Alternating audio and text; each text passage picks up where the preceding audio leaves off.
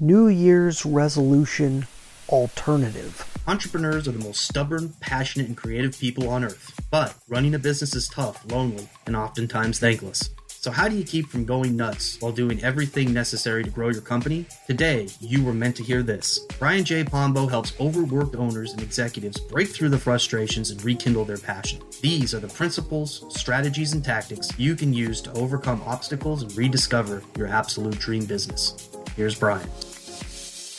Hi, I'm Brian Pombo. Welcome back to Brian J. Pombo Live. I'm a business investor, and it really means that I work on a lot of things. I work in a lot of different areas. I've both purposefully and accidentally created a life that has a lot of variety in it. Work with a lot of different crazy people, and in a good way. Good crazy, right? and in that process, it's real easy to get caught up in the day-to-day and to lose focus on really what you want to get done. And so this time of year, it's always kind of juggling and saying, okay, where are we going next? And oftentimes you're going to hear it. You're going to hear it real soon here. It's going to come up quick. What's your New Year's resolution? And what are you going to focus on for the rest of the year? And I get that. But here's an alternative.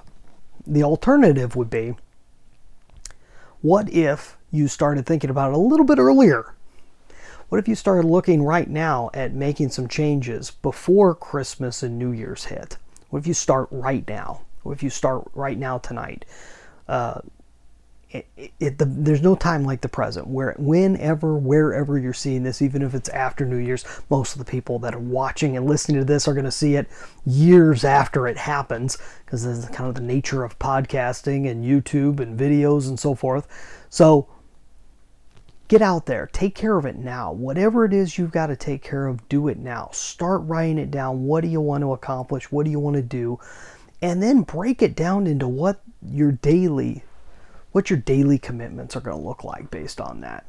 The one thing that really hit me hard this last year, the things that I've learned over this last year, and we've talked a lot about it here, is the building up of habits and how to break everything down into daily habits and to just start immediately.